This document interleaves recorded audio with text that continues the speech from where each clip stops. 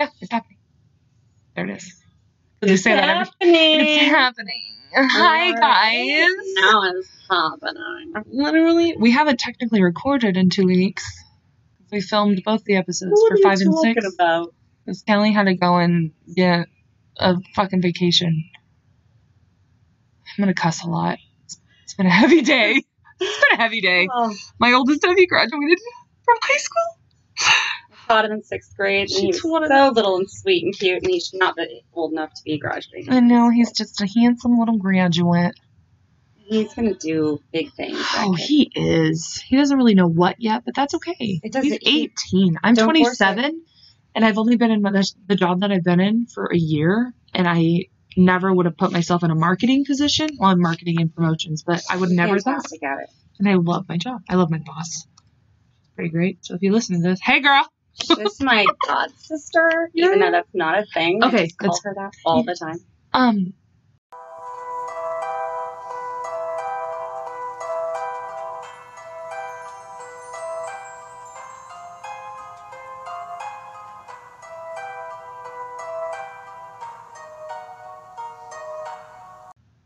Oh, we didn't even say like an intro. Welcome back to Bloody Babbles podcast.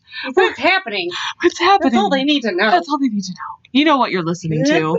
You guys in Ecuador and Ireland and Singapore. What? Look at all our internationals. I love it.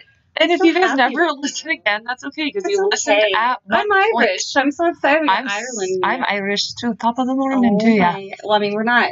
I mean, can you really say you're Irish or that you had Irish ancestors? Is that how I should say it? Because I've got Irish in my blood. I feel like maybe I'm offending them by saying I'm Irish because they're like, you don't even. I don't even have an Irish accent. I can't even pull that. Top of the morning to ya. I can't even do that. I want to go to Dublin and drink in all the bars. Yeah, I can't do that. You do a lot. But like, if I try to do it, I turn into my grandmother and I have a Brooklyn accent. So that is Irish to me. Vince is fantastic at it. Is he? He's so good. And it's a tough accent. On a different accent. Not Arlo. He's 3. Xander listens to an Australian, someone on YouTube. He listens to him and he's got a wicked good Australian accent. So hi guys. Me and Kelly are catching up. I mean, she went to Florida. She bought me this wicked cool T-shirt that I'm literally wearing right now. I'm so happy that you. I love it. Honestly, I was so sweaty from the graduation. I was kind of relieved. I mean, sweaty buddy. I got in Kelly's pants. She let me borrow some shorts. Hopefully, I can just figure out where to throw in our intro music, which is we'll just plug them now: fantasy and world music by the Fikers. Does it sound like that? No, it's a really. Have you never listened to the sound? I have. Okay. I'm not mimicking it well. Is that what you're getting at? Nope. Just make sure you sit closer to the mic this time. But anyways, hopefully you can hear me this time. Watch, I'll be booming loud. And I know, and then I'm gonna have to figure out. I can edit our. I'm pretty good at editing. I've kind of figured it out. When she was quieter. Please just. We need her to go away. Oh, there's a lady named Marilyn in this story. My mom's name's Marilyn. I know. I just saw that. I'm like, holy socks. My dad calls her Mert. Mert? Yeah. Her maiden name is Hurdle. Oh. So, at some point in her life, she was Myrtle the Turtle. Oh. She claims it was because she's slow, but I don't actually think my mom was ever slow. I think she was actually a pretty good athlete. So, I don't really know. But he shortened it from Myrtle to Mert. Mert. He's going, hey, Mert. Hey, Mert. I love your dad. You seen the mayonnaise? Because that's what he usually wants. Mayonnaise is life. I get it. It was hilarious the other day. He sent pictures of my mom working in the backyard. Oh. Okay. They're both retired. Love it. At home. My mother never stops working on things, and he never gets off the couch. And she likes to tell us about it. I sit on the couch right now. All he does is sit on the couch all night. Oh, speaking of the couch. But under the picture they put on, she's like, oh, good for you. You got up off the couch to take a picture of me working. You're the best relationship. I live for it. I love your stories. Speaking of taking, the couch, I have to take a picture for tonight because this is what I was going to tell you about. So our friend Gisela. She left us from Manhattan. Yeah, that stupid bag. But anyways, no, she's a really bad job of keeping up with people. Yeah. In my mind, I'd love to be talking to Gisela on a daily basis. And she would love it as well. Hopefully she listens to our podcast. But she is going to design a logo for us. No. Yeah. I sent her pictures of it. She's going to make it look, she wants to take a picture. She wants me to take a picture of the couch and how we have our setup. She's going to have us cartoonized. She's going to make us into cartoons, and we're going to have our microphones. Fabulous. And she's going to make the wall bleed behind us and make it say Bloody Babbles. Have I mentioned how much I love this kid? Gisella's like this. She's 24. She was hilarious. She's such miss her at every work. time I started talking about sports, I lost her. She's a gamer, and every time she started talking about games, I lost her. Okay, so I don't think she's been. We talked about this for a while. Like she was a little inebriated, and I'm slowly becoming uninebriated as we speak. But till we go get drinks later, but it's fine. But no, she was talking to me about how she wanted to start like a stream of her gaming because she's pretty good at it. Like she's pretty darn good. I'm like, dude, do it. I'm like, we never thought we'd be making a podcast, but here we are, episode 7. And she's the cutest thing. People are going to want to watch her. Yeah. My boys watch those Markiplier. I guess that was Brooklyn. I used to watch him all the time. I don't know. There was one with like an Irish accent. Oh. Cash recently told me that he is bad. Bad. Says bad words. Oh, so don't ever let them listen to this, because Nicole cusses more than you do. I don't let him listen to it. He can wait till he's older. Zabri asked me to listen. She's like, I want to listen to your podcast. I'm like, baby girl, you're a baby. You're 9 years old. Let's give it 10 years. I know, that's what I said. I'm like, maybe when you're a teenager, because Dry listens. Oh yeah, he loves it. And he's just like, he's just like, I miss all of my students, man. That was such a good class, but I have a very soft spot for Drea. My little bald-headed beauty. He's fantastic. And he's like, I haven't finished listening to this one episode. I'm like, keep listening, dude. We talk about you a lot. Because he just, I know what you love. So, okay, so now that we've babbled, this is what happens. Kelly just counseled me, and she rip open a whole bunch of things because she's going to be a counselor. In case you don't remember, I'm probably going to say that almost every episode. We started with it's happening, and Kelly's going to be a counselor. I don't know if you guys knows or not. So let's get to what these people are actually here to listen for. So this isn't a murder case. This isn't anything great. Okay, it is it's traumatic. There'll be a lot of trigger wordings, I feel, and there was so much. I Kelly'd it a little bit, and I said it. I straight up just printed the case itself that I got off Wikipedia. And I know Wikipedia, get over it. People get, I don't do anything. She does a lot. And you know what? I got someone interested in listening to the history of balloons. I'm like, please go listen, because there's so many things I didn't know about balloons that I learned that day. But no, this case, if you saw how many papers, I think there's at least 22 papers in my hand. We're not going to cover them all. This is going to definitely probably be a 2-parter, but I found this case and I find it intriguing. I'm sure a lot of people have heard about it. You may have too. It's about Genie Wiley. She's a feral child. I've heard this. Her actual name was Susan. I found that out. I don't know if they wanted. By feral child, you mean wild? She ends up. You'll hear. I just think of a feral cat. Feral cat, but she was treated like a wild animal. Oh. She was, yeah. No. So called it.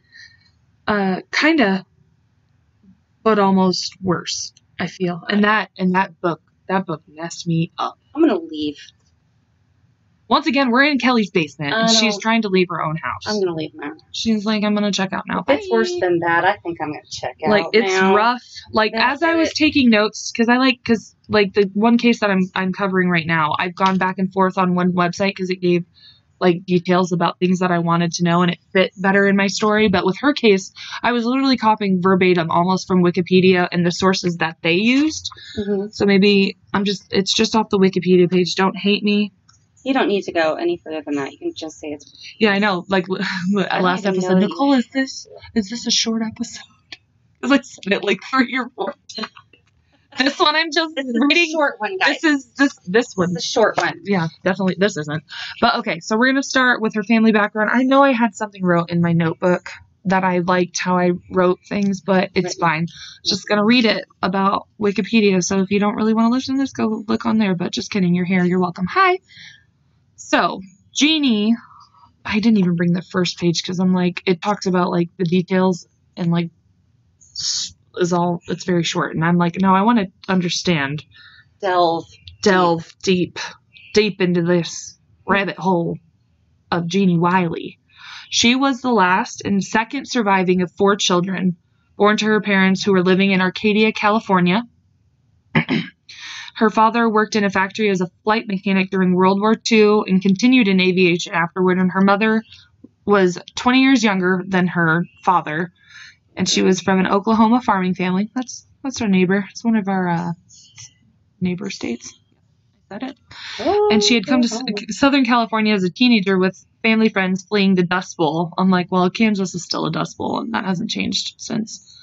I don't know if it ever says. They didn't have an exact, like one website I found had her birth date. I'm so glad I didn't bring those notes now, so this isn't going to be what I want it to be, but I'm sorry. It's okay. It's okay. Yeah, but they weren't exactly sure when she was born. I think one said like 1957 and one said like April of 1962. So her exact date wasn't even listed. Okay.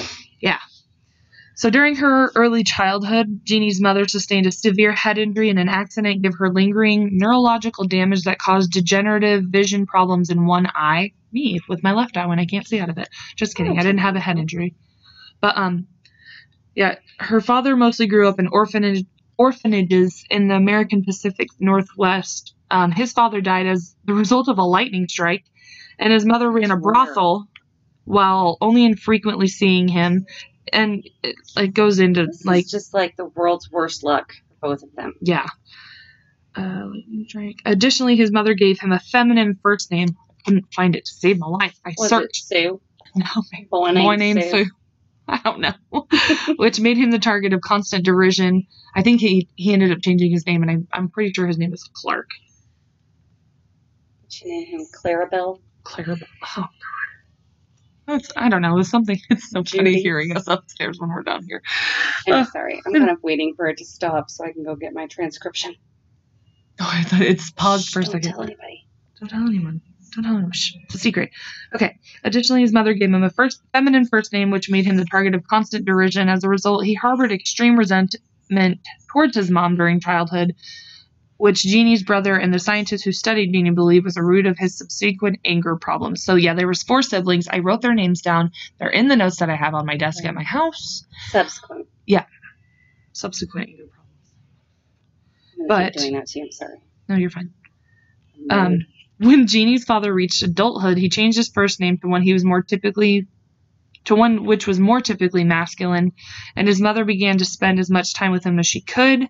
He became almost fixated on his mom, despite relentless arguments centered around supplication that he adopt a less rigid lifestyle. He began to treat all other relationships as secondary at best. Genie's parents initially seemed happy to those who knew them. Soon after they married, he prevented his wife from leaving home and beat her with increasing frequency and severity. Her eyesight steadily deteriorated due to lingering I didn't even write this and I can't read it. Effects from her existing neurological damage, the onset of severe cataracts. She had a detached retina in one eye, and she became very dependent on her husband because of not being able to see clearly. And because of her vision is how Genie ends up being found later on after the severe abuse she receives. Genie's father disliked children and wanted none of his own, finding them noisy. But after 5 years into their marriage, his wife became pregnant because you got to remember she's 20 years younger than him. I don't throw it down, but it's fine. Although he beat his wife throughout the pregnancy and near the end attempted to strangle her to death, she gave birth to an apparently healthy daughter. Genie's father found her. This is her older sister. What would have been her older sister? Found her cries disturbing, placed her in the garage, where she caught pneumonia and died at the age of 10 weeks. Their second child, born approximately a year later, was a boy diagnosed with Rh incompatibility. who died at 2 days of age, either from complications of the RH or from choking on his own mucus. So, yeah, her older brother and older sister died at 10 weeks because she was in the garage, and then her brother died due to issues with RH incompatibility. I wrote that down too about what that was because I didn't know what it was, and now I don't know what it is. So it's fine. You don't have your phone down here to double check me. I know, I can't. In a minute. Yep. 3 years later, they had another son. Richard or Robert? Oh, I can't remember his name. He ends up surviving. They had another son described as healthy, even though he also had that same RH incompatibility, but he ends up surviving. His father forced his wife to keep him quiet, causing significant physical and linguistic developmental delays. When he reached the age of 4, his maternal grandmother grew concerned about his development and took care of him for several months, and he made good progress with her, but she eventually returned him to the parents, even though I don't think she wanted to, but I think they demanded it. Well, but I think you always get to the point where they need their parents. Yep. So now we're going to come to Miss Genie. She was born 5 years after her brother, around the time her father began to isolate himself and his family from all other people. Very reclusive, kept him in the house. At birth, she was in the 50th percentile for weight. She also showed signs of the RH incompatibility and required a blood transfusion, but had no sequelae. Yep, it's underlined, and that means you can hover over it, and it'll tell you what that is. But she was healthy despite those issues. A medical appointment at 3 months showed that she was gaining weight normally, but found a congenital hip dislocation, which required her to wear a Frejka splint from the age of 4.5 to 11 months because of this dislocation in her hips. That splint helped realign her hip. It caused her to be late to walk, and researchers believe that her father started to speculate she was mentally disabled. As a result, he made a concentrated effort to not talk to her or pay attention to her, and strongly discouraged his wife and son from doing so as well. So that started at... What is wrong with this person? And what he does, he's such a coward. He's a garbage. Oh, okay, cool. It's just telling me, hey, you're recording, and they're held in your browser. I know. Thank you for the warning. Anyways, okay, so there is little information about Genie's early life, but available records indicate that for her first months, she displayed normal development. Genie's mother later recalled that Genie was not a cuddly baby. She did not babble much. She couldn't have been friends with us then. But no, we babble too much. And I thought that it was funny that the word babble was... Did it stop? All right. So, yeah, Genie didn't babble much, and she resisted solid food. At times she said that at some unspecified point, Genie spoke individual words, but could not recall them, but other times Genie had never produced speech of any kind. Researchers never determined which was the truth. A lot of people, there's so many people that looked into this girl's case, because it was just, I think this is where it's, yep. It's going to start getting kind of rough. If there's anything that's super triggering, I'll definitely, it's coming. Warning. It's coming. Okay, at the age of 11 months, she was still in overall good health, no noted mental abnormalities, but she had fallen to the 11th percentile for weight. People who later studied believed this was a sign of her starting to suffer from some degree of malnutrition at 11 months old. Okay, great. So 3 months later, 14 months old, she came down with a fever and pneumonitis. And her parents took her to a pediatrician who had not previously seen her. They said although her illness prevented a definitive diagnosis, there was possibility that she was mentally disabled and that brain dysfunction might be present, further amplifying her father's conclusion that she was severely retarded. Ugh! I hate that word. Hate it! I hate it, but her father's just a fucking piece of garbage. But anyways, 6 months later, when she was 20 months, her paternal grandmother died in a hit-and-run traffic accident, which was that would have been her dad's mom. The death affected Genie's father far beyond normal levels of grief, and because his son had been walking with her, he held his son responsible, further heightening his anger. When the truck's driver received only a probationary sentence for both manslaughter and drunk driving, Jeannie's father became delusional with rage. Rage. Not rage. Not rage. Rage. Beyond the norm. Exactly. Scientists believe these events made him feel society failed him and convinced he would need to protect his family from the outside world, but in doing so, he lacked the self-awareness to recognize the destruction his actions caused. Because he believed Genie, God bless it, was severely disabled. He thought she needed him to protect her even further, and therefore chose to hide her existence as far as possible. So he thought he was helping her, but what he does to her it's gross. I hate it. And we're about to get into that. I'm sorry that I keep doing this. It's okay. He immediately quit his job, moved his family into his mother's 2-bedroom house, where he demanded his mother's lake car and bedroom be left completely untouched as shrines to her, which further isolated his family. So we're going to move on into childhood. So, upon moving, Jeannie's father confined Genie to the second bedroom in the back of the house while the rest of the family slept in the living room. Because I think it was only a 2-bedroom house, and they kept the mother's room as a shrine. Like, nobody touched it, which is gross. During the daytime, for approximately 13 hours, Jeannie's father, I don't know if there's a trigger warning, but it's rough, so here we go. It's happening. It's coming. Jeannie's father tied her to a child's toilet in a makeshift harness designed to function as a straitjacket. While in the harness, she only wore diapers and could only move her extremities. At night, he usually tied her into a sleeping bag, placed her in a crib with a metal screen cover, keeping her arms and legs immobilized, and research believed that he sometimes left her on the child's toilet overnight. Yeah. Oh. Are we talking like a potty chair? Mm-hmm. Mm-hmm. Researchers concluded that if she made any noise or vocalized at all, her father beat her with a large plank that he kept in her room, or sometimes he just hit her, to hit her.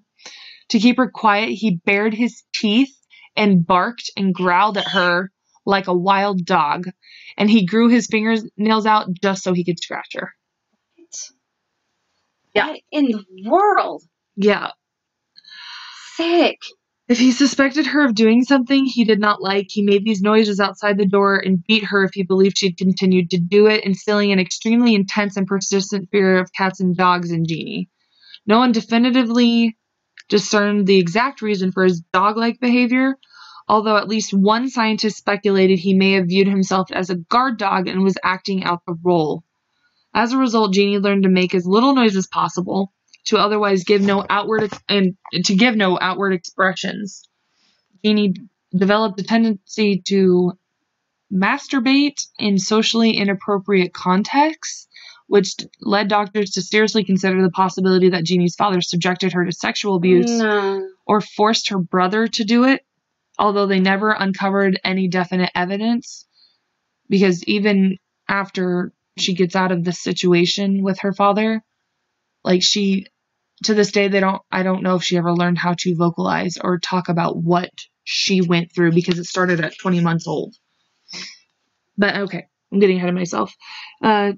Genie's father fed Genie as little as possible, refused to give her solid food, feeding her only baby food, cereal, and occasional soft-boiled egg and liquids. Her father, or when coerced, her brother spooned food into her mouth as quickly as possible, and if she choked or could not swallow fast enough, the person feeding her rubbed her face in the food.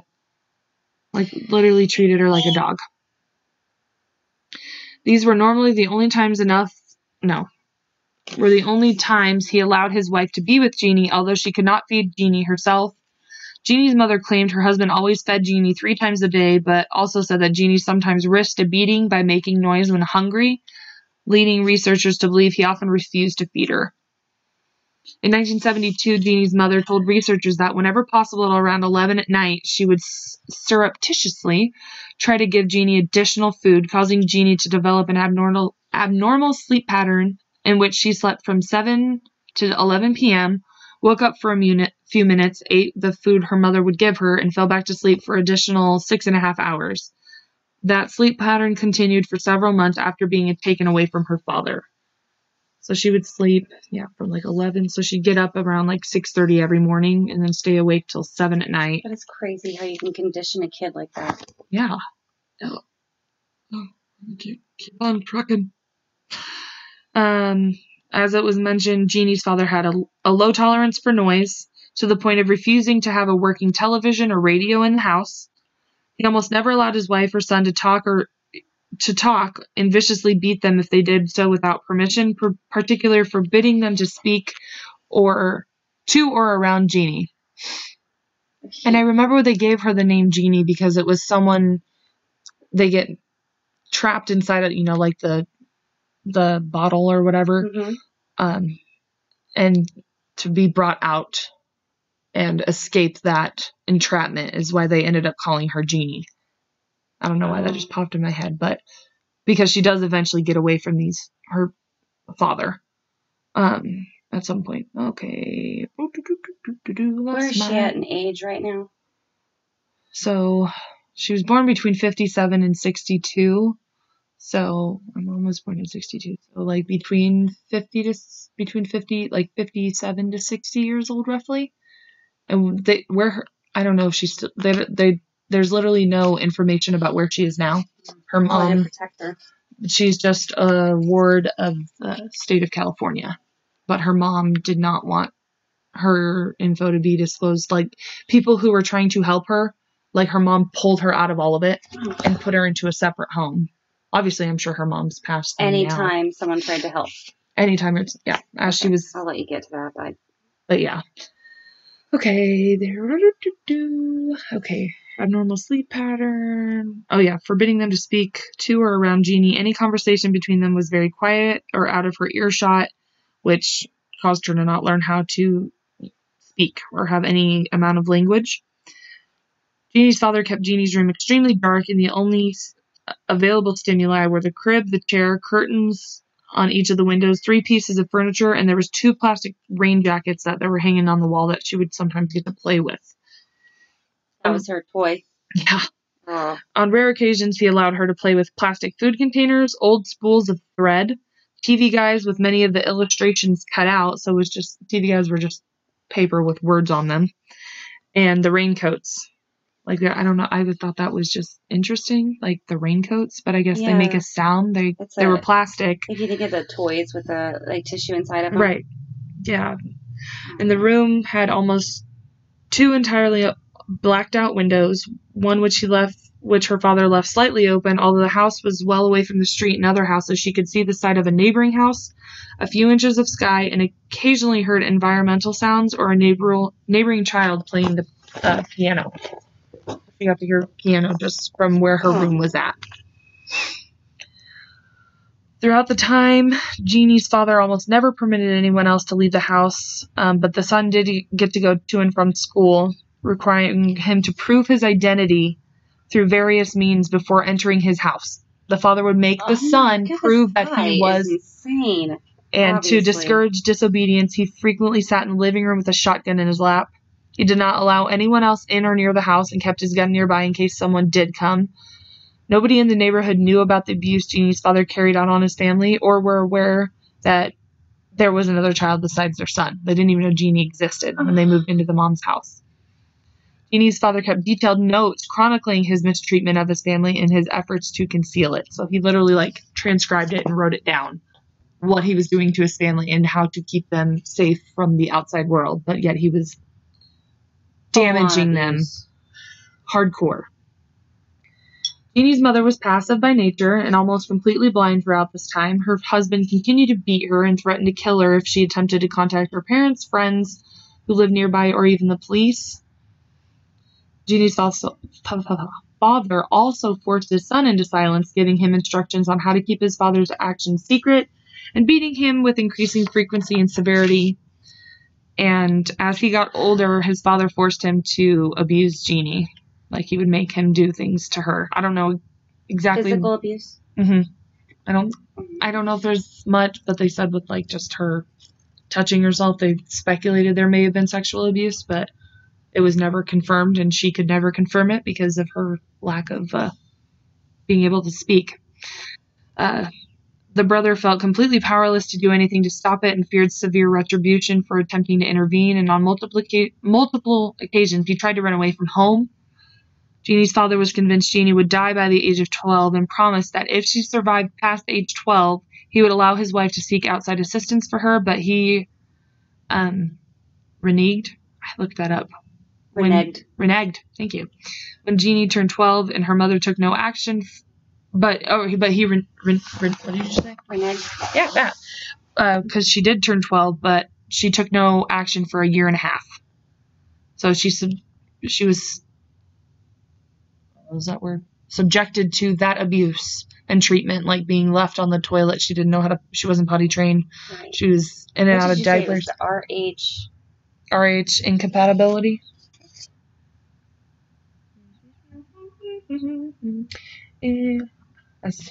That's why we drink elevator music.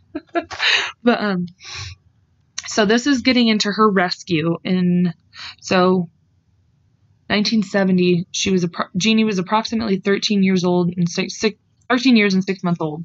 So 1970, that would have put her at 1957 when she would have been born. Okay.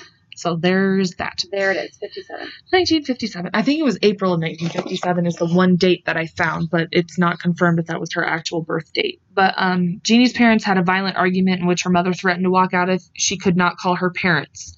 Her husband finally let her, and later that day she left with Genie while he was out of the house and went to her parents in Monterey Park because they were in California.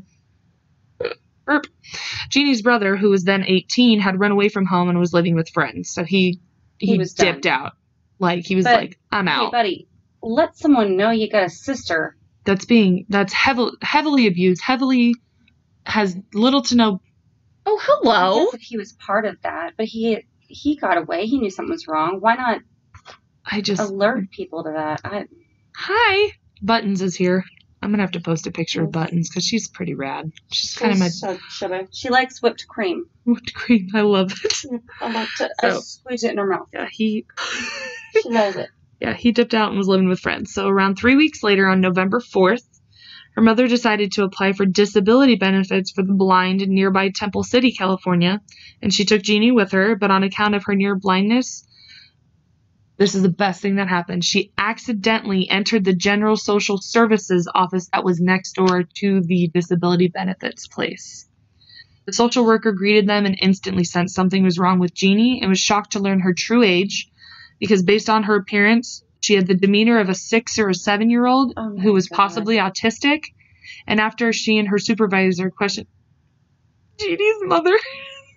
Buttons licked your toe. Buttons licked the toes, and cat tongues are rough. She's like, dude, Nicole, I remember you. Genie and I. Oh my God, Buttons, I'm so sorry. Me and Buttons are BFFs. We bonded while Kelly was on vacation. But the social worker and her supervisor questioned Genie's mother and confirmed her age was 13 and a half, and police was contacted. Her parents were arrested immediately, and Genie became a ward of the court, and due to her physical condition and total unsocialized state, a court order was immediately issued for her to be taken to Children's Hospital in Los Angeles.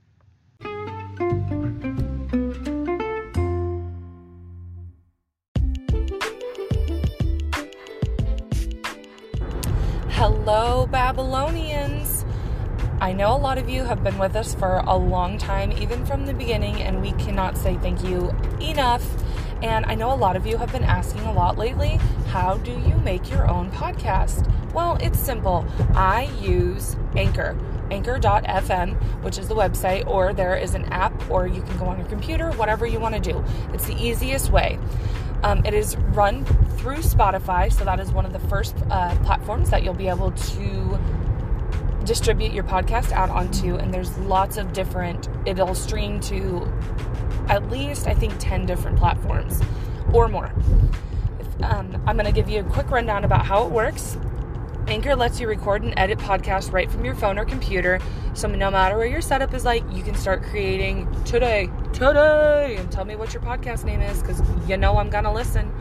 Then you can distribute your podcast to the most popular listening platforms, including Spotify, with a single tap. Anchor is also the place you can publish video podcasts to Spotify. I know a lot of you have been asking for video. Don't worry, I'm working on it. With Anchor, creators can earn money, yes, you heard that right, in a variety of ways, including ads like this one and podcast subscriptions. And best of all, Anchor is totally free. That's what sold me, even though it didn't have to sell me because it's free. Download the Anchor app or go to anchor.fm to get started. Happy listening.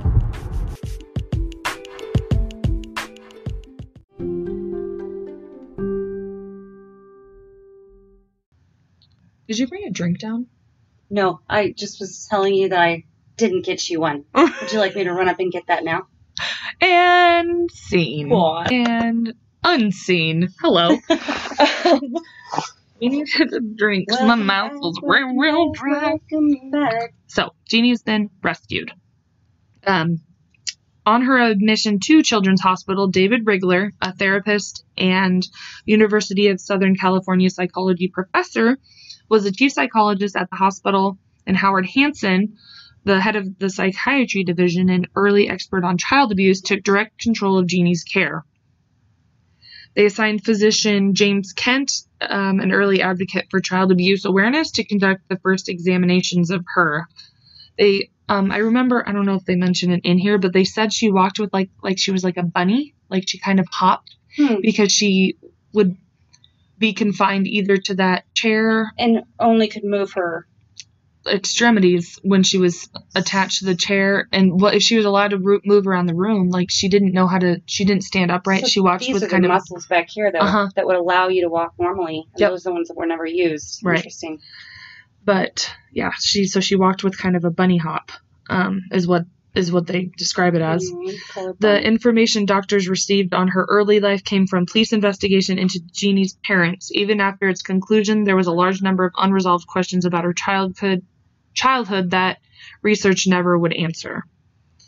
But the news about her reached media outlets on November 17th, so that was 13 days after she was rescued, so to speak.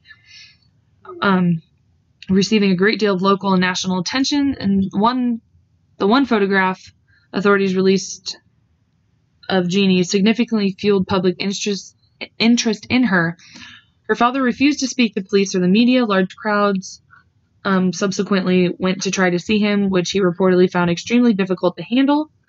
On November 20th... He couldn't handle large crowds. Yeah, well, he didn't... Is this the same guy that carried a shotgun and wouldn't let people in his house? Pretty much. I can't believe he doesn't like crowds. So on November 20th, the morning before a scheduled court appearance on child abuse charges, he committed suicide by gunshot. Oh, darn it.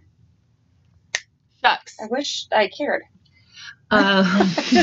You know what? Let's celebrate that. I just took a drink in celebration of his death. Bye. Police found 2 suicide notes.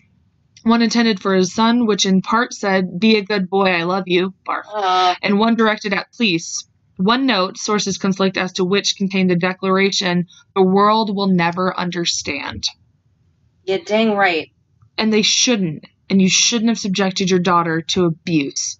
So, and I quote from the Morbid Girls, "Rest in distress, you fucking pile of garbage covered in toenails." Rest in distress. Rest in distress. Hope that your big toenails are being ripped out repeatedly. Every fucking day. Sorry, I'm going to say fuck a lot today. Fuck this guy. After Genie's father committed suicide, the world celebrated. Just kidding. Authorities and hospital staff exclusively focused on Genie and her mom. Years later, Genie's brother said his mother soon began dedicating all her love and attention to Genie, after which he left the Los Angeles area. That was the brother who he left. Apparently, he had a lot of issues, and I think ended up... I'm shocked. He had a daughter of his own, and he just had a terrible relationship with her, based on... how could you have a normal one after the life he lived? He was taught no social skills. Like, he was... And abuse. Like, that's all. And he had abuse... Like, his dad made him abuse his sister. Oh, my God. Like, he was just as damaged as she was, but in just different ways. Like... I feel for him. Like, I do. Okay. At the request of Hansen, attorney John Miner, an acquaintance of Hansen. Who the fuck is Hansen? Where did that name come from? Hello. Oh, Howard Hansen. He's the head of the psychiatry division. Sorry, my dude. Represented her mother in court. She told the court that the beatings from her husband and her total near blindness left her unable to protect her children. Charges against her were dropped, and she received counseling from Children's Hospital. Hansen was her therapist direct supervisor. So yeah, see, that's Genie right there. Oh, no. And that was her talking about that bunny walk I was talking about. I'll probably post that one to our Instagram. But that was one of the pictures. And she was how old in that picture? 13. I don't know if there's more pictures of her, but if you look it up like you always do, you'll see that. Yeah. It gets into a lot about like how her characteristics and her personality. James Kent stated examinations of Genie revealed by far this was the most severe case of child abuse he would ever encounter, and he came away extremely pessimistic about Genie's prognosis. Aww. She was pale, extremely pale and grossly malnourished, standing 4 foot 6 inches tall and weighing only 59 pounds at 13 years old. 59 pounds. 59 pounds. It's like my right leg. But, my son's 11 and he's double that. Oh. She had 2 nearly full sets of teeth in her mouth and a distended abdomen. The restraining harness her father used had caused a thick callus and a heavy black bruising on her buttocks, which took several weeks to heal. A series of x-rays found that Genie had moderate coxa valga in both hips and an undersized rib cage, and doctors determined her bone age to be that of an 11-year-old when she was 13. She had normal vision in both eyes, but could not focus them on anything more than 10 feet away, corresponding to the dimensions of the room her father kept her in. So her eyes developed just to the sight of the room, the dimensions of the room, because that's all she kept in. These are things I never... I would never think. No, I didn't realize how much that would... Buttons. Are you okay, my dude? She does weird things. She's kind of like she's kind of spazzing out a little bit. Oh. Yeah, I'm talking about you, girl. She is doing some strange things. Earlier today, she was making a strange sort of cough, but throw up noise. So back to this. Her gross motor skills were extremely weak. She could neither stand up straight nor fully straighten any of her limbs. She had very little endurance. All this talks about her walk. Her movements were hesitant and unsteady in her characteristic bunny walk, in which she held her hands in front of her like claws, which suggested extreme difficulty with sensory processing and an inability to integrate visual and tactile information. So, like that picture shows. I'm definitely have to post that one. He was surprised to find her fine motor skills were significantly better, determining they were at approximately the level of a 2-year-old. She could not chew, and she had severe dysphagia. Dysphagia? Sure. Totally incapable of swallowing solid or even soft food, and barely able to swallow liquids. When eating, she held anything she could not swallow in her mouth until her saliva broke it down. Oh my and gosh. If it took too long, she spat it out and mashed it with her fingers. She was almost completely incontinent and did not respond to extreme temperatures. So if it was hot or cold, it didn't affect her. Like, she just didn't feel it. She was completely numbed to all the things that as a baby... I'm adjusting, so deal with it. Sorry. So doctors found it extremely difficult to test or estimate her mental age or any of her cognitive abilities, but on 2 attempts, she scored at the level of a 13-month-old. But her abuse started when she was 20 months old, so she literally regressed as she got older. But to the doctor's surprise, she was extremely interested in exploring new environmental stimuli, although objects seemed to intrigue her much more than people. But, I mean, she was not allowed to be around people. That's a baby. Yeah, exactly. She seemed especially curious about unfamiliar sounds, and Kent noted how intently she searched for their sources. Doctors noticed her extreme fear of cats and dogs very early during her stay, but initially thought this was due to her being incapable of rational thinking. They didn't know about his growling. They did not discern it as its actual origin until years later. From the start, Genie showed interest in many hospital staff members. She would approach and walk with complete strangers, but Kent said she did not seem to distinguish people and showed no signs of attachment to anybody, including her mother and brother. She would not allow anyone to touch her. At first, she wouldn't allow them to touch her, quickly shying away from any physical contact, which I get. I mean, she's literally only known pain. She hasn't had any contact. And while she sat on her mother's lap when requested, she remained very tense and got up as quickly as possible. Hospital staff wrote that her mother seemed entirely oblivious to Jeannie's emotions and actions. I mean, her mom couldn't see, so... Sorry, that was rude. It was a really bad joke, and if you're blind, she's supposed to react. Like, oh, her behavior was very antisocial. I mean, same, but proved extremely difficult for others to control. I'm not really antisocial. I can be a social butterfly, but sometimes I just want to be a recluse and be like, get away from me. I'm absolutely the same way. Regardless of where she was, she constantly salivated. Literally me 2 seconds ago because I'm drinking. And she would spit and she would sniff and blow her nose on anything that happened to be nearby. She had no sense of personal property. These are things she was never taught. No. This is an infant in a 13-year-old's body. Who've been literally raised in a dark room with a very small window open where she could see the sky and hear a piano once in a while.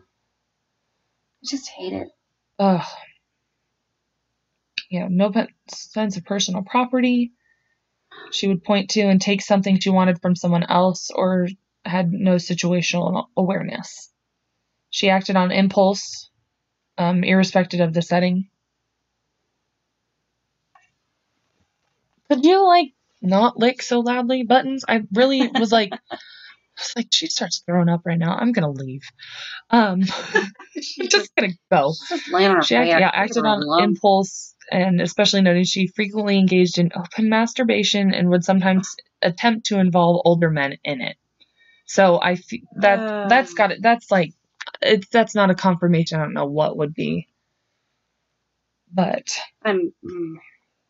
they're it. I don't know where we want to stop with this to have a part 2, because there's a lot that goes into it. There's a lawsuit. There was another case in France. Similar to it? Yeah. Of a little boy. So I think we'll kind of leave off on that note. I'm gonna mark it with my nifty little paper clippy here. So that's part 1 of Miss Genie Wiley and the severe wild life she led up until her rescue. It's not even a rescue at this point, though. It's really not. She's damaged beyond. And I mean, we'll talk about probably more in part 2 that we don't know her whereabouts. I watched one documentary about her, and then one doctor was like, "I just want to know if she's okay. I just want to know she's thriving where she is," and we are not allowed to know it because of her mother had her locked down. She's a ward of state of California, but her mom was... Her mom shouldn't have had any control. They should have No, she was just as damaged, by this dad. So, Kelly, make us feel better. What are you going to tell us about? Here's that segue. Whale. Whales? I love whales. Well, I'll do too. But we're not talking about whales. Well. Whale. A whale. I'm just going to take a minute. And we're going to have some elevator music or a fun sound. On this post, I'm in a Pampered Chef party online, and it says, what's your spirit food? And mine is a nutty hot dog. I'm like, because me and Kelly like to talk about poop. That's all I can think of. Yes. Let's see what Kelly's is. You are a kind burrito. Aww. I'm a kind burrito. I'm gonna have to go to my mom's house and eat some more food. I could go for like 7 more tamales. Okay. Hey, kind burrito. I don't know that I have like a huge, exciting anything to add as usual. Oh my god. Please write to me and tell me how fantastic Kelly is, people. Because I think it's incredibly important. I'm just here. She's just as needed. I think that my aunt is one of the most entertaining people. Oh my gosh, yes. Okay. I love her very much. I'm excited for this. And, she's older these days, doesn't have a lot going on. And she's from New York, too? She's in Brooklyn, yes. Where everything's a nightmare and every guy's a loser. So, oh my god, I want to meet her. She's just, I don't know. I think she'd really appreciate this. What I've figured out here about her. Okay, because she has recently become obsessed with trees that appear to have faces in them. Pocahontas.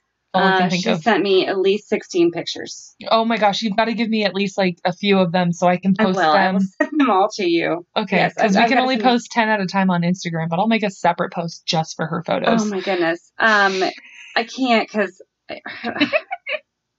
I love it. She goes, "Are you kidding me? I can't even." Like, that's as she's sending them to me. She's like, "I'm crazy. I don't know what's wrong with me." So she can't go. She's like, "These are just in, 2 blocks from home. I can't go 10 steps out of my house. I can't even go like 10 steps out of my house without seeing another one." And she... Now I'm going to start looking for trees with faces. I know. I'm going to start Snapchatting them to you. I thought maybe I would start like recognizing that, but I am not observant in that way. I have not yet. I like looking at clouds and trying to find things. Now I'm gonna have to look at trees too. I did once upon a time, but I don't spend a lot of time looking at the clouds anymore. I don't know. I need to do that more often. Just take a minute to appreciate nature. Look, I like looking at stars at night, especially when it's like really still night and the sky looks like you could just rip it open. Oh, you need to come to my house one of the nights, and we'll have like a bonfire, and I live in the country, and there's no city lights. You can see the best stars. It's the best. Do you have the pictures? I did. Oh my god, she sent you like a novel. She goes, "Oh, been seeing faces in old trees. LOL." LOL. And I have more in every day. I have more, and every day I find more. Could you die? That's what she always says. Could you die? Could you die? My new hobby. And all these trees with faces. Oh my god, she's so precious. How old is she? Oh, she's probably almost 60, maybe around 60. Okay. Yeah. Love it. My dad was born in 52. I think she's like 3 years behind him, maybe. Okay. So she's older. So yeah, 49. She's younger. No, younger. Okay. Yeah, my dad's the oldest. He's the oldest. He was spoiled. Everybody loves Ray. I love Ray. We were rat's pissed, but everybody loved Ray. That's it. Is that what she said? We're rat's pissed. I love her. I told her that I need to find trees also, and I'll send her pics. And she's like, "Yeah, send me some." I read science has found out trees have a low heartbeat instead of blood. They pump water every hour. That's why walking the dog, she stops at every tree. So one day I was thinking about the heartbeat and started seeing faces. Oh my god. I think she's so fantastic. Everything about her. Oh my gosh. She's like, I'm watching them too. I've only covered a few blocks and found like 20 faces. She's like, it's the older trees. Not these young little saplings. We need the old. Like, I know. It's kind of weird. Insert Pocahontas song. Yes. Okay. So before I lose these, I'm gonna send these like trees. I'm just gonna save them so I can send them to you. So you're gonna like look up stories about people who find faces in trees? Okay. So actually, it's not easy to find faces in trees. It like requires special people. This is what I found out about my aunt, which I kind of love. Well, yeah. She's Just she's fantastic. got a creativeness about her that, you know, who knew? I probably shouldn't be doing this right now. I'm just afraid that I'm not going to find it again quickly. 1, 2, 3, go. So and I have to send them to you one at a time. Oh, that's exhausting. It is. You didn't save them prior? Oh. Hey, my phone's buzzing. I wonder who it is. Oh, look, it's that Kelly. Oh, she's a nice lady. Look at that lady. Oh my God, there's totally faces in these trees. I'm living for it. This one looks like it has 2. See? Oh no, she's done it. That's it. Nicole's ruined. I'm ruined. She ruins me. I cannot enjoy nature. Oh my God. Oh, well, that's some tits and a butt. She got tits on her backside. Ma'am. It's a whole body. Hello. I just love that it's all these pictures. Oh my gosh. Actually, now that it doesn't look... Okay, I mean, it doesn't look like boobs anymore in a butt. It reminds me of the bubblegum yum yum off of Night at the Museum. Gum. Gum. He didn't call himself Dum Dum. Dum Dum give me gum gum? That's what it was. All right. So I love that you develop an accent while we do this. All right. Sometimes it just comes out. Oh, look, I can select them all at once, and I can save them all at once. Hello, Instagram. Let's see. My thing literally told me to go grab an espresso as it does its work. Oh. All right, so I found this article by the National Post. All right. It says, seeing faces in trees correlates to creativity, and cognitive scientists are taking interest. It's like a big deal. There are moments in the history of science that become fables about sudden insight, simple storybook scenes like Archimedes in the bath, Newton under the apple tree, or Einstein in the patent office. Cognitive psychology has the makings of another one in the hobby photography of Ronald Sinek, 63. I need to tell my aunt about Robin. He walks the woods of eastern Ontario collecting evidence for the wild truth that human minds project into the natural world. Huh. Did that make sense what I just said? No. Collecting evidence for the wild truth that human minds project into the natural world. It's interesting what he's doing. So he sees faces and things. Trees mainly. Ghostly apparitions of eyes and mouths and knots of damaged bark are the stains of time on decomposing wood. See, this is why we shouldn't turn ourselves into trees after we die, because that's how you get hunted for us. I want to be a tree. Does anyone really need to be haunted by you, though, Kelly? Everybody would love me. Be like Cassie. Because remember, we're going to come back to this, because everything got better when Kelly was born. That's just you forgot. That day. But I said don't do the research on it. Still, don't. No, I want to be in one of those pots. Like, I don't even want my ashes only. I want my full body fetal position in a pod. You can put I've seen it. In these pods. That's what I want. Yeah. And I've been telling the world. And so if I die and you guys mess that up, then I'm angry, Spirit Kelly. Okay, now. Put me in a pod. Okay? In a pod. I want to hang in my tree. I know it'll be wild before I can. I'm gonna have Kelly in my backyard. Okay, well, he's not a scientist, but he's doing real field work collecting these unusual stimuli, which are being used in academic laboratories around the world in studies of, I'm going to destroy this, pareidolia. Uh-huh. Pareidolia. Yeah. Pareidolia. The false recognition of patterns or meanings in nature. At first, this was because of Sinek's determined belief that these illusory faces were We're not doctors. We've discussed this. I'm guessing. She's a teacher and she's great. This is how I read to my students as well. I'm like, maybe it's this, guys. All right, I'm going to keep going. And then one of them is like, actually, Kelly. I believe I do have like gifted kids every now and then are like, ma'am, idiot teacher. But usually I'm smarter than all of them. I feel pretty good about it. I always play them in the trivia games from the material I taught them and have taught for the last 18 years. Yeah. So I have a little bit of a foot up. But I was literally in her classroom one time when she was doing, and she won every time. And beating everyone. No fair chances. She does not. No. And they're like, could you not play? I'm like, I can't not play a game in my own classroom. You're going down. children. I'm going to go with illusory faces. Illusory. Okay. They were of value to science and should be brought to the widest possible attention. Eventually, it was because scientists realized he was right. So he's doing all these things. A scientist named Jessica Taubert. Yeah, Jessica. Yeah, at the U.S. National Institute of Mental Health is interested in the importance of exaggerated expressions. Why illusory faces... I'm probably destroying this word, and there's someone out there like, I hate her right now. Don't hate us. Help us. I want to point out that Send us a voice message. I mean, we have a Facebook I can't page. get to the pronunciation.com real fast. I can't. Anyway, why illusory faces tend to be expressing intense emotion. Catherine Mondlock of Brock University in Ontario studies normal face perception, recognition of individual faces, and how it changes across the human lifespan. Other researchers are using Cynic's images to test and explain the propensity to facial pareidolia Yep. in people with dementia, motor neuron disease, and schizophrenia. Oh, I saw a lady with schizophrenia. She was at the bar the other night, and she was talking to a bar. And it broke my heart. Mm. But they just leave her. She just lives her best life. But at least she's got the bar stool. Yeah. She used to have a dog, but it passed away.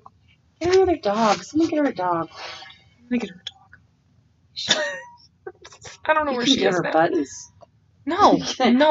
Loki would have buttons. Is your computer yelling at you? I just wasn't doing it. I'm sorry. Continue telling us about illusory and pareidolia. I'm going to drink on that. Yeah. More fundamentally, as University of Toronto facial processing expert Kang Lee puts it, Cynic's images show that the world we see is not entirely determined by what is out there. On the contrary, much of what we see or think we see is constructed through our brain. Seeing a face in tree bark is an extreme illustration of how our brain actively interprets the world, Lee says. I cannot wait to send this to Eileen. Oh, hello. Looks like a bowl sack. I'm not gonna lie. You gotta send me that picture. You download that and send me Mr. Ballsack. Hello. I mean, it's okay. It is of diverse scientific interest. A paper published just this week, for example, showed the propensity to pareidolia correlates with creativity. Mondlock knows the power of these serendipitous arrangements of eyes and nose.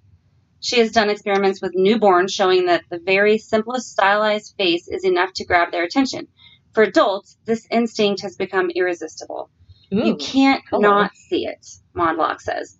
From the minute we are born, humans have a huge sensitivity to anything that might be face-like. Seeing faces and things is not a bug in human cognition. It is a feature. Cynic, who lives in Brockville, Ontario, started doing this after he was injured in an accident and decided to become a nature photographer. So he started walking deep into the woods and farmland, familiar to him from childhood. I really had no idea, he says. I was just looking for something that was totally different. Some faces he noticed right away, others only after ripping away some old bark. Some he shot up close and lying down. Ooh. Excuse me. A few he noticed only after developing pictures. Oh. It's like a ghost appearing. The first general principle he noted was that the faces all seem to come from injury or age. The wizardly one in a knot of cedar is in a stump that is probably 100 years old.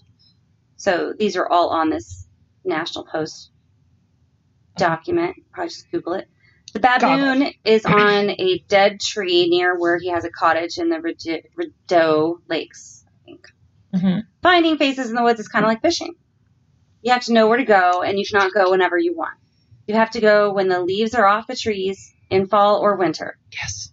Once the leaves are on the trees, everything's hid, he says. Aww. He remembers as a kid seeing a face in a patterned curtain viewed from his bed, but not wanting to tell his family for fear it would sound weird, even psychotic. He would try to see it every now and then, not always succeeding. Okay, I have to take a minute because I did do that. Oh, yeah. I think we all have. Like, you stare at a wall and you start to see... I just remember there's a bumpy wall in the church. Just looking at this pattern, like, we could I already see one. I already see a face. Okay, so we absolutely do it everywhere and have always done it.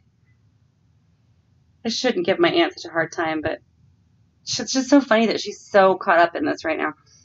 I just took a picture of it and I'm gonna... You have to be just on that right angle. I guess that's what makes it able for me to see these images in the trees. He said, I know that you gotta look on angles. Faces are special to the brain, and it is the brain that makes the faces in the tree, not the tree itself. Sorting that out is a surprisingly baffling problem, and it recalls the earliest philosophical wondering about the eye. You have a creepy face in your wall. Whether to cast some illuminating fire into the world or simply took it in. A horse. Stop it. No, this one looks like a straight up skull. Like that's going like, what have you done to me? Yeah. A key insight of modern psychology is how the brain creates faces out of the world, illuminating them for the mind. Oh, the idea is similar to what the Enlightenment era philosopher Immanuel Kant called the Copernican turn in philosophy.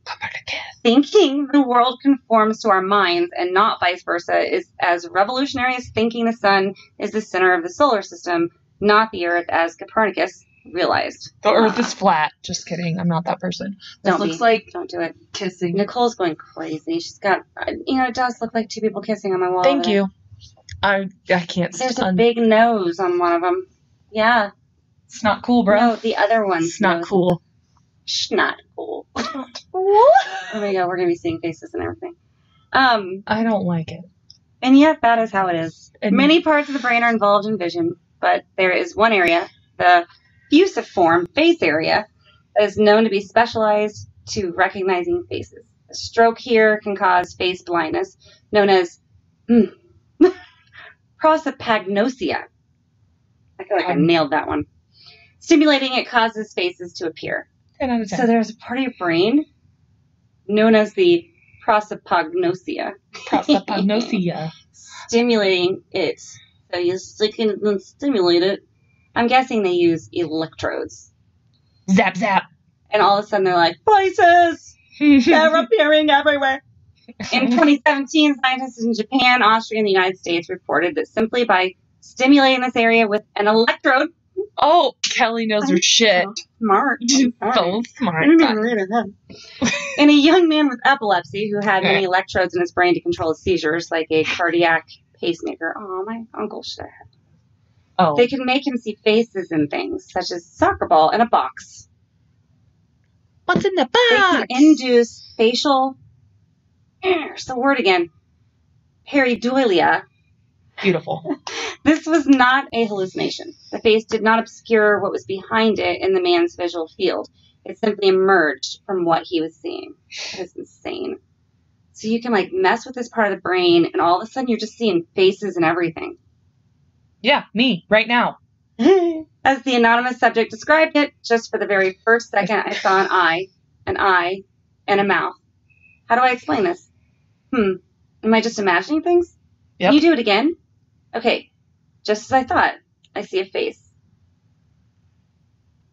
So they can just mess with that one I'm gonna have to read it. Prognopolia. Prosopagnosia. Just messing with that little part of your brain, you see faces, man. Lee at U of T says people can cultivate this faculty, get better at it by practice, like Cynic.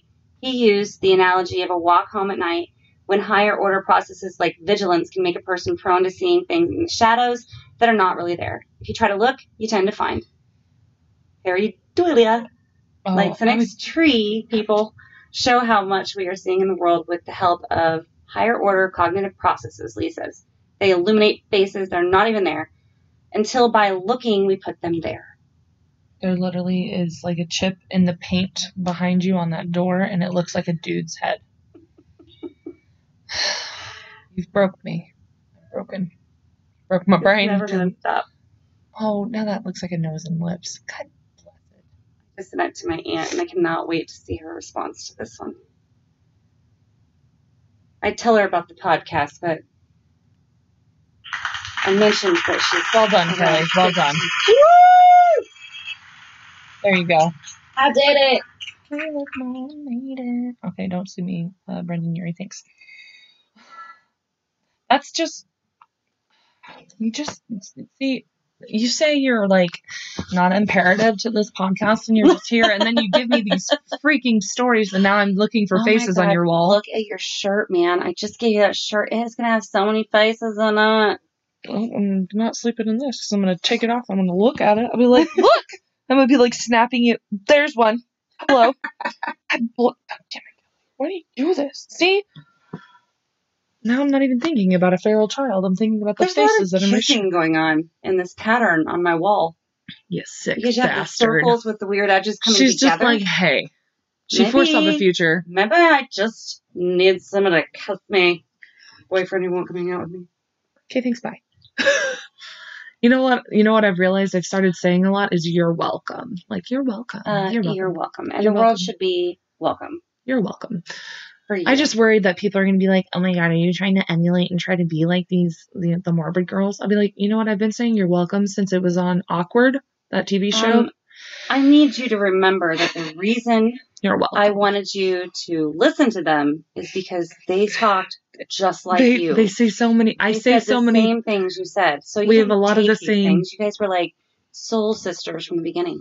I can't wait to meet their faces in January because we're going to go. I don't care what face mask I have to jump through. I don't care if I have to go through a Clorox bath. I'm going to meet them. I don't care if I have to get another Q-tip stuck in my brain. Worth it. It's worth it. Worth it. What's even cooler is not only, because you haven't started listening to this other podcast, but the Serial Chillers podcast. Yeah, I had it downloaded finally. I just haven't gotten started. I will. I believe the first 3 episodes, at least they weren't on Spotify. I discovered them when I was researching for the Hillside Stranglers because I wanted to listen to other podcasts to see what they talked about. Mm-hmm. And then I discovered Serial Killers, and I ended up reaching out to there's 2 hosts. There's Jesse and then there's Greg. And I messaged Jesse asking for advice about how to record our podcast and what to record on. And he responded to me and I freaked out. And then he talked about, because his co-host moved away, so the podcast stopped. But now they're going to slowly bring it back. And he's like, once we get it up and going, he's like, maybe you guys will want to guest star. And I'm like, what? I lost my mind at work and I called Kelly immediately twice because she hadn't called me. She didn't answer the first time, and I'm like, oh my God, I have to tell you things. And I was really excited. And Dusty said he was going to check out our podcast, and I'm like, he's probably like, I'm just like a dude who makes a podcast, and I'm pretty cool. And I'm like, no, I like literally like look up to you as a now podcaster, and I'm like, the fact that you messaged me back, I'm just honored. Okay, so if you ever listen to this and then you start judging me and don't want to listen anymore, I totally get it, but thank you for inspiring me. Okay, thanks. Serial Chillers, everybody. Serial Chillers. And he runs it like a game show. And he doesn't really get more into like, he talks about like the murders of things, but he wants to go more, how did these people get to where they were? Like, what was their upbringing? And I like, it's a different aspect on like true crime. And it's just cool. So go check them out. He's pretty freaking rad. So, love it. Now that we're wrapping things up, we got a Facebook page because I got bored the other day and I was Bloody Babbles podcast. Yeah. Bloody Babbles podcast. I learned them all. And she's been learning our social media. Say the social media and I'm going to yell it out. So yeah, we've now got a Facebook page and you can message us on there. I was running ads and this lady clicked on it and it ended up sending her an automatic message that I didn't know was set up. And I'm like, I am so sorry. I don't know what I'm doing. But thanks for messaging me. Hope you have a great day. Bye. She was totally cool. She's like, it's totally fine. She's like, what is this? I'm like, it's my podcast page. I didn't even know it sent messages. So thanks for being so kind and understanding. And then we have our Instagram page. Bloody Babbles podcast. Yeah. That's where I try to post all of the pictures about what we talk about. I do that. And then we have a Twitter. Bloody Babbles. Good. Oh, Kelly, you're so good. I nailed them. Nailed it. We don't have an email established yet because I think it's not necessary. So you can just now message us on Facebook and tell us how amazing or terrible we are. If you say I'm terrible, I'm going to block you. But anyways, I don't need that kind of negativity in my life. You don't. Don't walk away from people who suck your joy. And so now I've also discovered that you guys can actually subscribe and like, I know patreon.com is one thing. Subscribe and like hello. Yes. But it's not Patreon. We don't have one of those. I don't think it's necessary because you can do it through Anchor and it's on every episode. It says support this podcast. So if you want to support us, like I said earlier, our friend is making us a new logo. So maybe we'll be cool enough and people will want our faces on there. Like, do you remember it was like Gisanelli?